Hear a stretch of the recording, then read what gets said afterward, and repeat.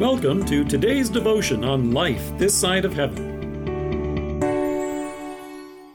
The Word of God from Isaiah chapter 42, verse 1. Here is my servant, whom I have chosen, the one I love, in whom I delight. I will put my spirit on him, and he will proclaim justice to the nations. Here is someone who needs no introduction. Have you ever heard that phrase? It's popular on TV talk shows. Sometimes, before bringing the person out on stage, the announcer may first list for the audience all that person's accomplishments that have made him famous. By the time they're finished, they don't even have to say their name, because you already know who it is. The announcer declares, "Here is a man who needs no introduction," and then they tell you who it is, so there's no mistake about it. In this text, Isaiah describes the Savior God promised to redeem us from our sins. He tells us what he will be like. He lists what he will do and what he won't do. He tells us about the salvation he comes to bring, and he even tells by whose authority it will be accomplished. So that by the time Jesus stepped out into the Jordan River, centuries later, it's almost as if you can hear the announcer tell us, "Here is someone who needs no introduction." God told Isaiah, "Here is my servant whom I uphold." Yes, a servant. When Jesus came to the Jordan River, he had come to begin his public ministry. He had come to serve his Father and to serve you and me with salvation. As Jesus would later tell the disciples, the Son of Man did not come to be served, but to serve, and to give his life as a ransom for many. And God is delighted at the work of salvation which his Son is about to undertake on our behalf. Here is my servant, the one I love, in whom I delight.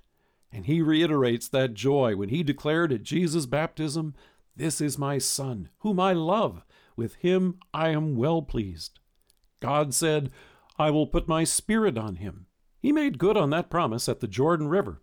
Matthew tells us, as soon as Jesus was baptized, he went up out of the water. At that moment, heaven was opened, and he saw the Spirit of God descending like a dove and lighting on him. Whenever an Old Testament prophet, a priest, or a king began his work, they would be anointed with oil. In Acts, we hear, God anointed Jesus of Nazareth with the Holy Spirit and with power.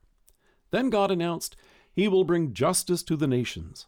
Bringing justice means to bring justification, to make sinners right with God. Here's the reason why Jesus' introduction takes place at his baptism.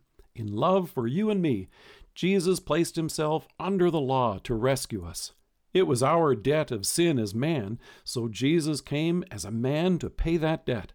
Only a few weeks ago, as we celebrated his birth, we marveled at Paul's word in Galatians.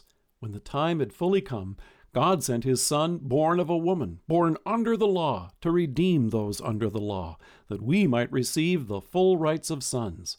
And here's how Jesus came to bring justice. In Romans we hear, God presented him as a sacrifice of atonement through faith in his blood.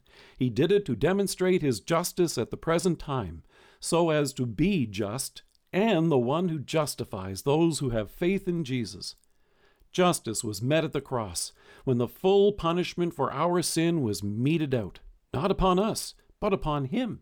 And through faith, we now have forgiveness and everlasting life. But there's also one more part to this introduction. God has also made sure to introduce him to you. He's not the God who remains hidden behind the curtain. He comes to us now in his word, in the waters of holy baptism, and in the Lord's Supper. When God looks at you, he sees someone who needs no introduction. He sees you, his beloved and redeemed child. Let us pray.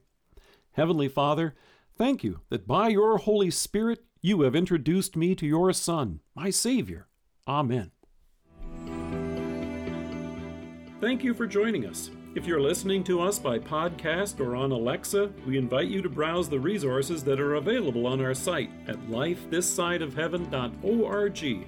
God bless you and have a great day.